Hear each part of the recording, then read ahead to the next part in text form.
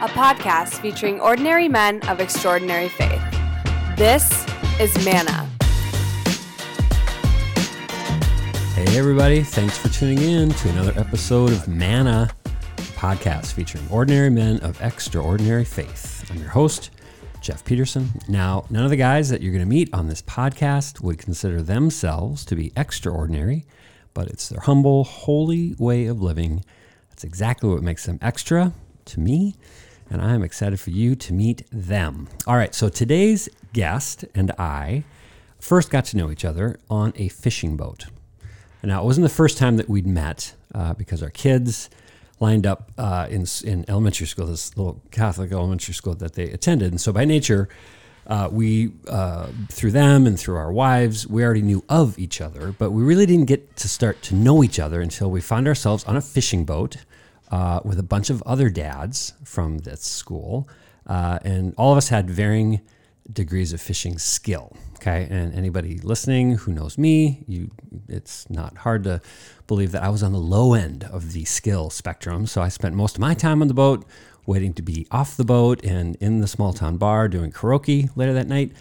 Whereas I'm pretty sure one of my earliest fishing memories of our guest involved him actually, I'm pretty sure I have this right. I think he actually caught a fish with his bare hands or something like that. It was kind of fuzzy. Anyway, I bring up the fishing boat and the other men that we were with because as I've gotten to know our guest greater these many great years since, that scene and that setting and this man creates a really cool visual for me whenever I hear in church that Bible verse about Jesus appearing on the shore and Peter and all the other disciples who are fishing and how, as the story goes, when Peter sees Jesus, he just drops everything, jumps in the water, and swims to Jesus. Okay, doesn't even think about it. He just dives right in, leaving everybody else on the boat.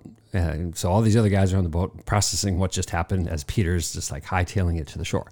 So anyway, when I hear that reading, I picture all of our friends, fishing friends, on the boat, the boats that we've been on, and today's guest being the guy to be the guy that jumps first, and not because he's the preachiest guy or the churchiest guy or the most obvious guy to do it, but neither was Peter, but because like Peter, our guest lives with unbridled conviction and action.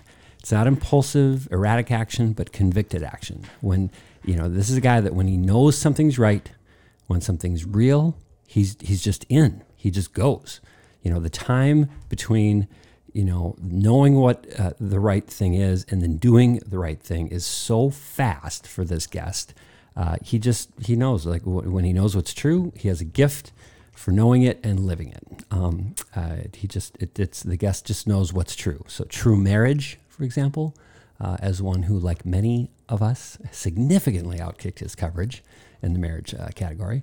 True fatherhood, as a dad who supports his two boys' dreams with equal parts passion and practicality, very practical man.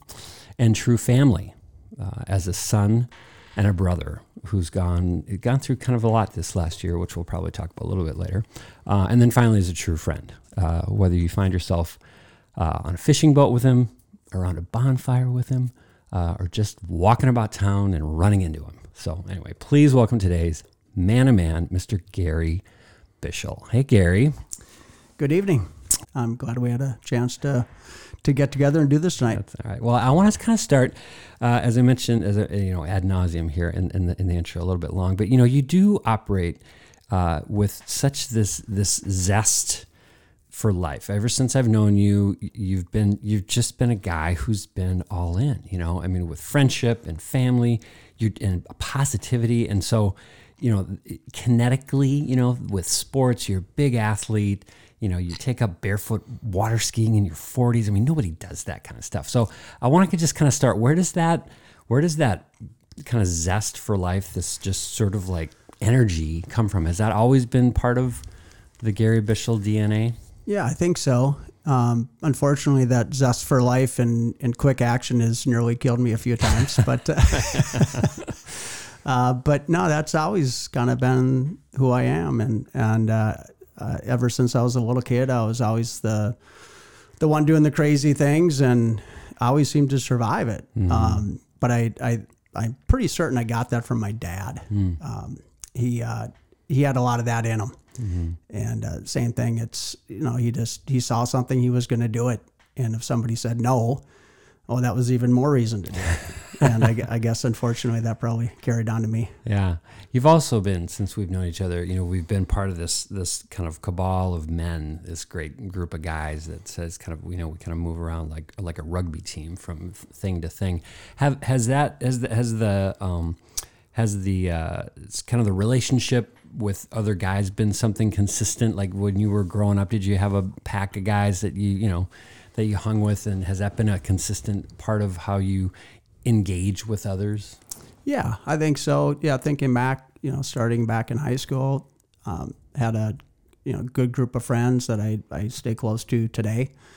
And then, yeah, as you mentioned, moving on into college, and then after college and meeting you and the rest of the guys you mentioned, and we're still as tight today as we ever have, if not even closer. So yeah, maybe that's just good fortune. Mm-hmm. I don't know, is that something you seek out, or does that just kind of happen, when you're around good people? Yeah.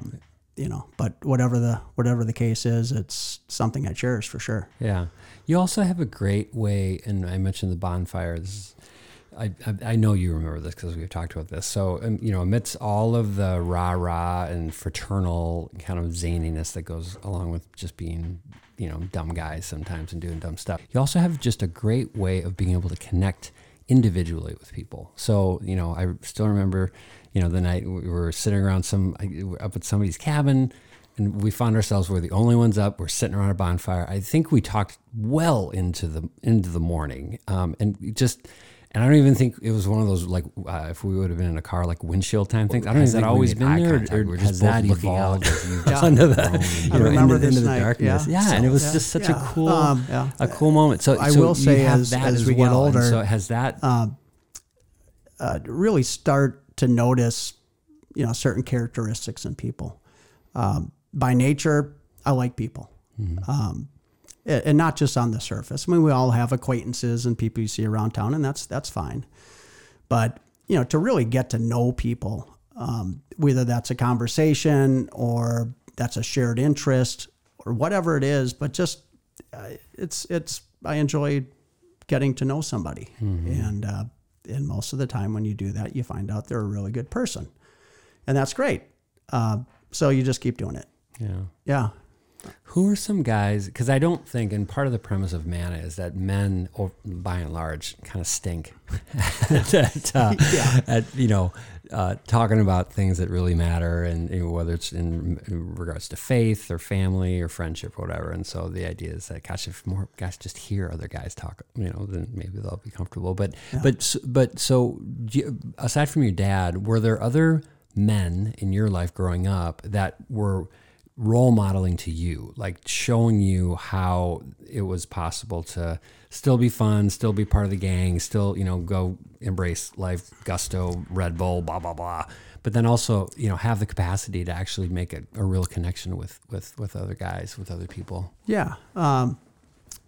Thinking about it now that you brought it up, and maybe there's some similarities. I had an uncle, my mom's older brother, full of life, still rides a Harley. He's 83 years old. Wow. And he loves life, and just a wonderful guy. And my grandma passed away maybe 7 years ago, maybe even 10 years ago now.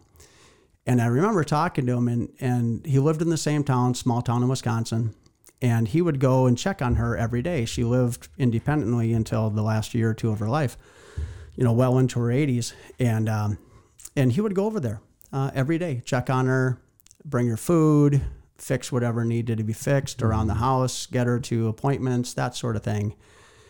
And when she passed away, I remember saying to him, I thanked him.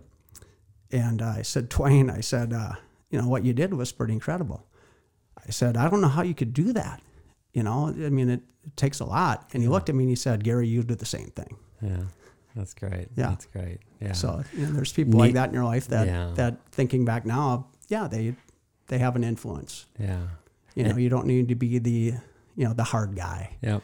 Which is what we want to be. Well, and neat for him to say that to you and kind of affirm that, for you. It's because I would imagine, you hearing that, as that bit of validation had to, obviously it made an impression. That's great. Right. How do you do that with your boys? So your boys are wonderful young men that we've had the blessing of literally seeing them grow up alongside our girls. And of course, we have all girls, you have all boys, and so it's a totally different dynamic. But how, and they've grown up to be like, I don't call them mini you because they're big guys, but I mean, you've been so successful in nurturing and cultivating exactly the kind of young men that you turned out to be. And so how, I guess a long way to the question, how conspicuous, were the efforts to, put them in situations, have conversations, whether it was through school or activities, how engineered, I guess, did you feel that process was with the boys? Or did you feel like, it just kind of by nature of the friends they had, the environments they were put in, it all just sort of shaped, or how deliberate was it for you? Yeah, I'll give you an answer that I'm fairly certain they'll disagree with. But as our good friend Glenn Prolal had told me a number of times over the years, as he was telling me about how he was raised, and it stuck with me, and I tried to apply this as I was raising my kids. He would say, his dad, when he was growing up, would say, "Glenn, I'm going to give you enough rope to hang yourself." Which is actually pretty prophetic. Yeah. And so I actually, believe it or not, again, my kids would never believe this, but I actually tried to apply that in raising them. Mm-hmm. Give them enough rope to hang themselves. Yeah. And I think that worked out for the most part okay. But you try to instill good principles. It's about making good decisions. We hear that all the time, but I think it's deeper than that. I think it's just trying to, help them to be good people. And then making good decisions becomes easier. Yeah. It just becomes kind of part of your nature. Now, everyone makes mistakes. We all do, even though we try not to. But that was kind of the approach, as opposed to micromanaging, hovering. We're all guilty of that. Mm-hmm. We are. It's hard not to be at times, but that was really the approach, and hopefully that gap out, that stuck with them, and they don't feel, because at some point the kids leave the house, and then you don't have that control, and that's okay. It makes it much less threatening. Yeah. Now, if you did a little bit of it, because I didn't have to go deep on the research here. I mean, this is fairly surface level here, but if you did a little bit of an educational sort of lineage thing with your family, and I didn't go all the way back to like your dad or whatever, but just starting with you. So you attended St. John's for college. We've had a lot of Johnnies on the show, unfortunately. No Gusties, not nearly enough Gusties. But anyway, St. John's for you. The boys then go to Holy Name Catholic Elementary School. They go to Benilde St. Margaret Catholic High School. You got one at Notre Dame. And so you got a nice little run here with some fairly on purpose, Christian sort of pedagogy there. How coincidence, intentional, or just something that felt like the right kind of path? Yeah, well, Holy Name was very intentional.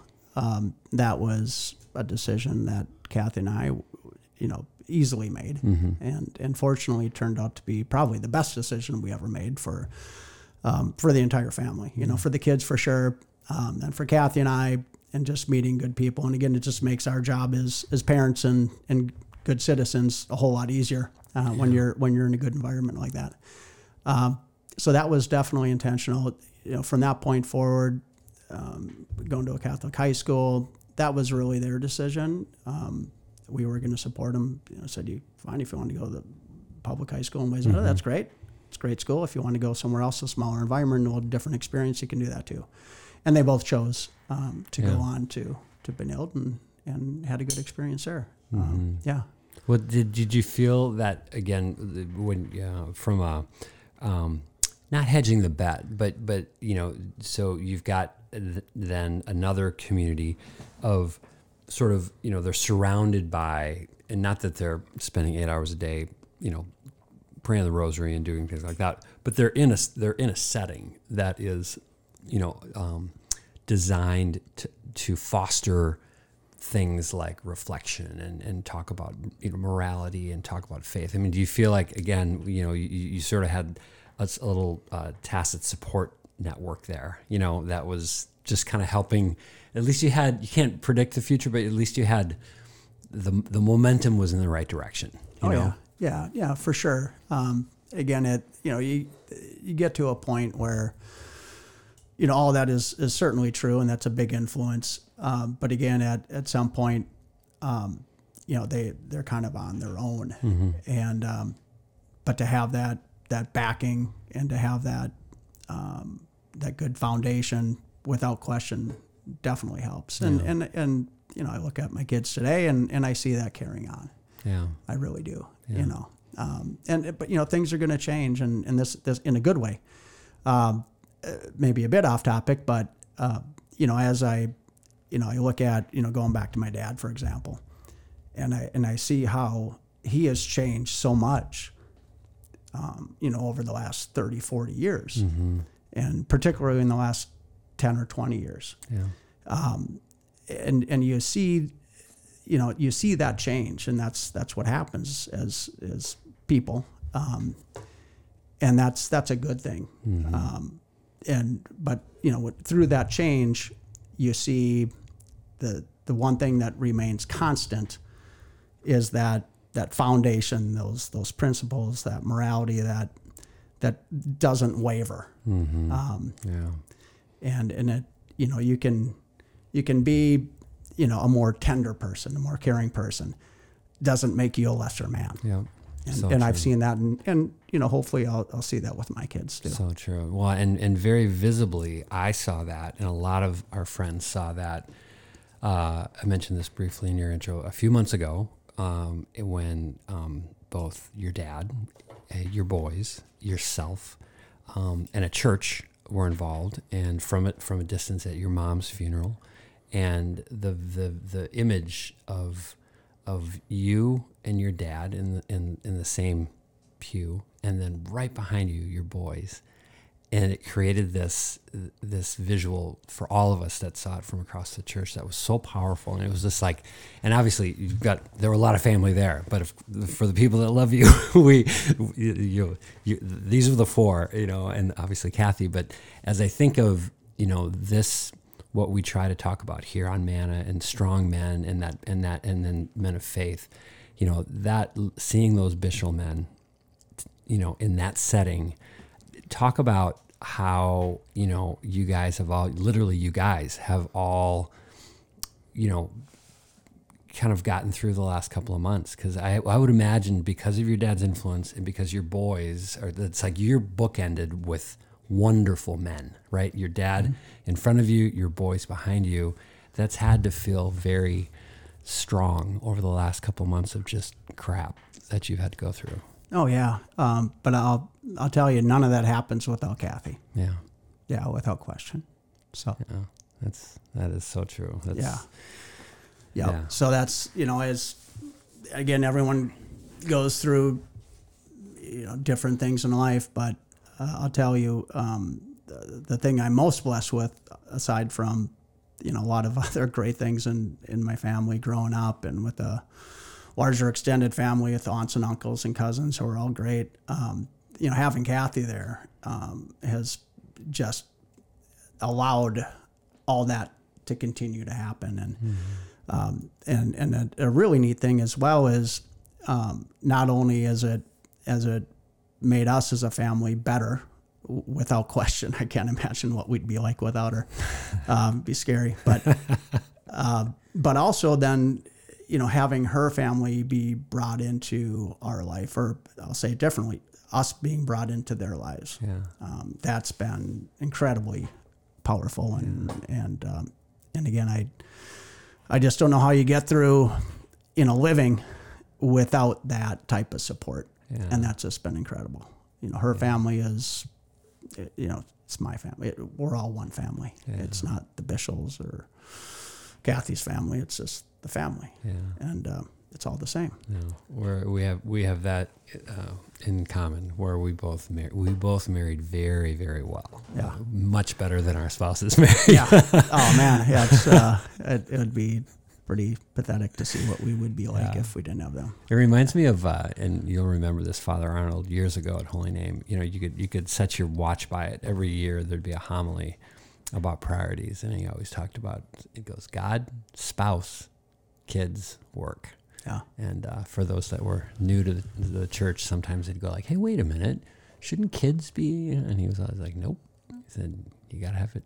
You gotta get it right with God, and then get it right with your spouse, and then everything else will flow from it." Yeah, it's very, very true. That's it. Yeah, very true. All right. Well, hey, we are already to the fun segment of the big show here, where we ask the same 3 questions of every guest and marvel at the creative responses that they've had plenty of time to cook up. And so let's dive right into it. So, fun segment question number 1: If Jesus knocked on your door tomorrow morning and just wanted to spend the day with you, you got nothing but you and Jesus, just Gary and Jesus hanging out for the whole day, what are you going to do with Jesus? Well, it would be somewhere on a lake, as far as the setting. But I know what I'd want to ask is, what advice did his dad, God, hand down to him? Yeah. That I could hand down to my kids. You think you go to church or read the Bible, you sit through class in school, whatever. Yeah.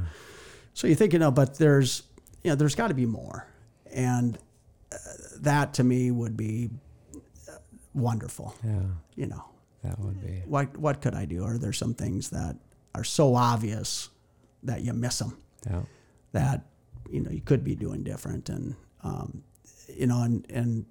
what we've found, you've mentioned the last few months being a tough one with some losses with my mom, of course, but then our good friend Glenn Prodal, his brother passed away, unfortunately, not too long ago, and what I learned through that process is you live to leave a legacy, not because you want to put your name on the side of a building or leave a pot of money for your kids or whatever. It's not that. It's about leaving this lasting memory. Yeah.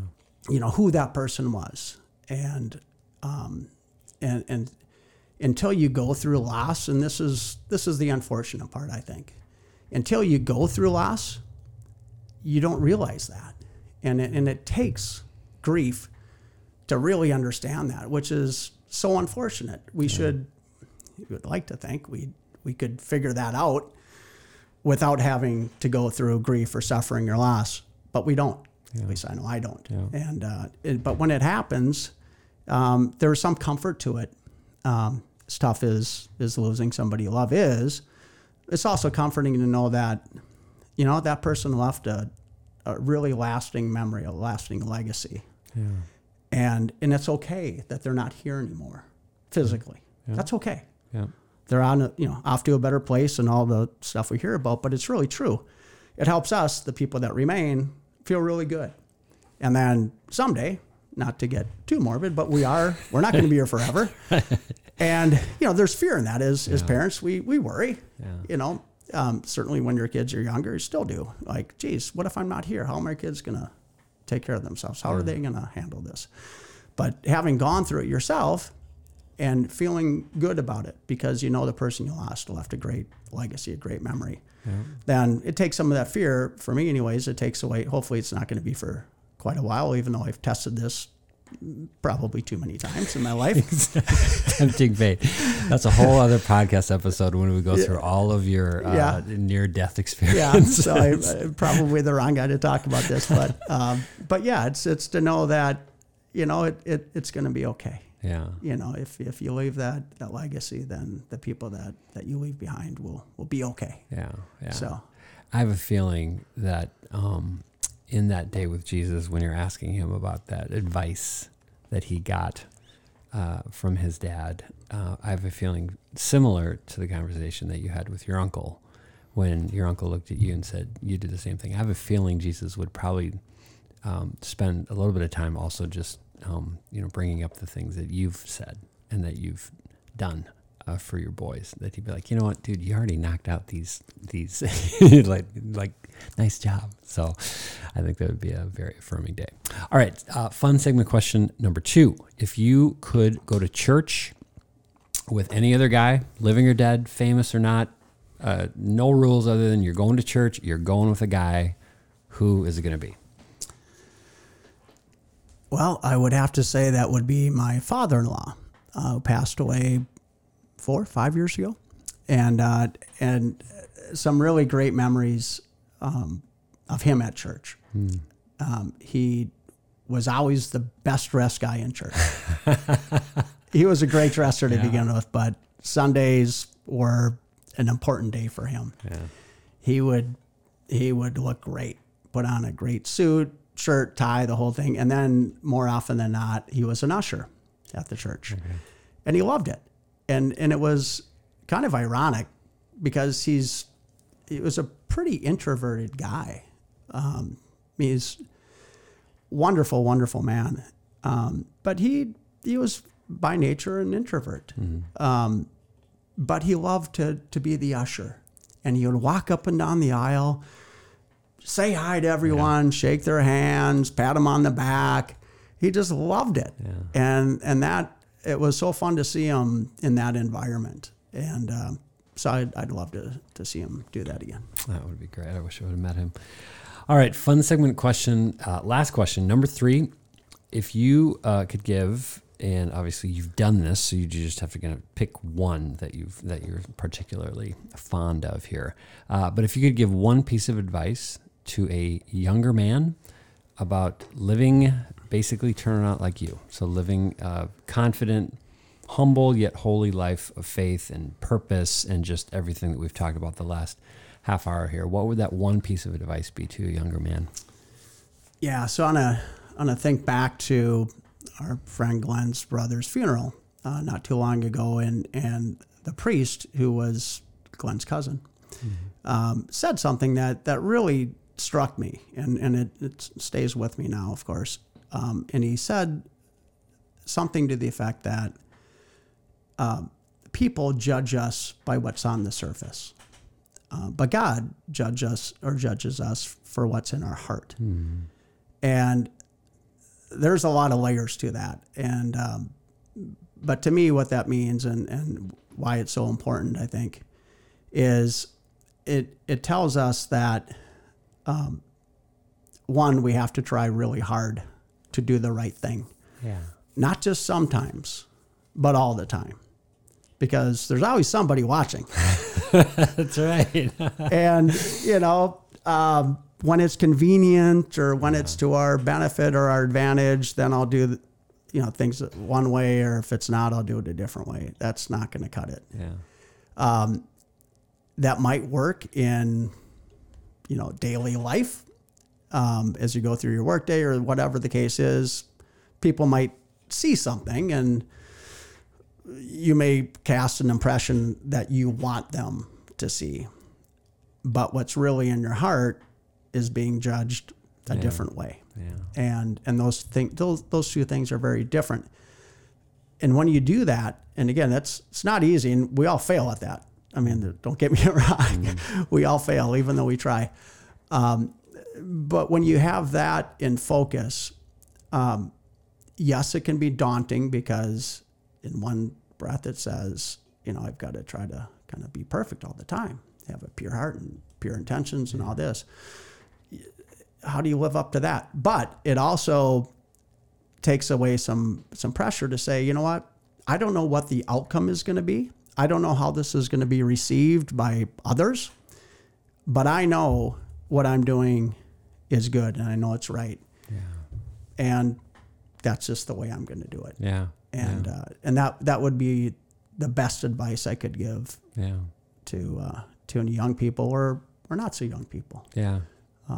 Just do what's right. I agree because I think as that's an affliction that sticks with us our whole lives is making decisions not necessarily based on what's inside, but what we hope to be sort of like affecting on the outside. And it just is, Yeah. So, it's, in baseball, if you bat 300, you're an all-star. Yeah. And maybe that's what we're trying to get to here. Maybe we can bat 300 by those criteria. We're doing okay too, but you got to try. I think so. You got to try. So I'm into that. All right. Well, hey, Gary Bischel, thank you so much. You're a dear friend, and you have blessed our family, our whole family, not just this guy sitting across this very long table from you, but all of the Petersons. And we love you, and thanks for being on the show. All right. Thank you. It was fun. Thank you for listening to Manna. If you have any questions or recommendations for future guests, send them to mannapodcast@gmail.com.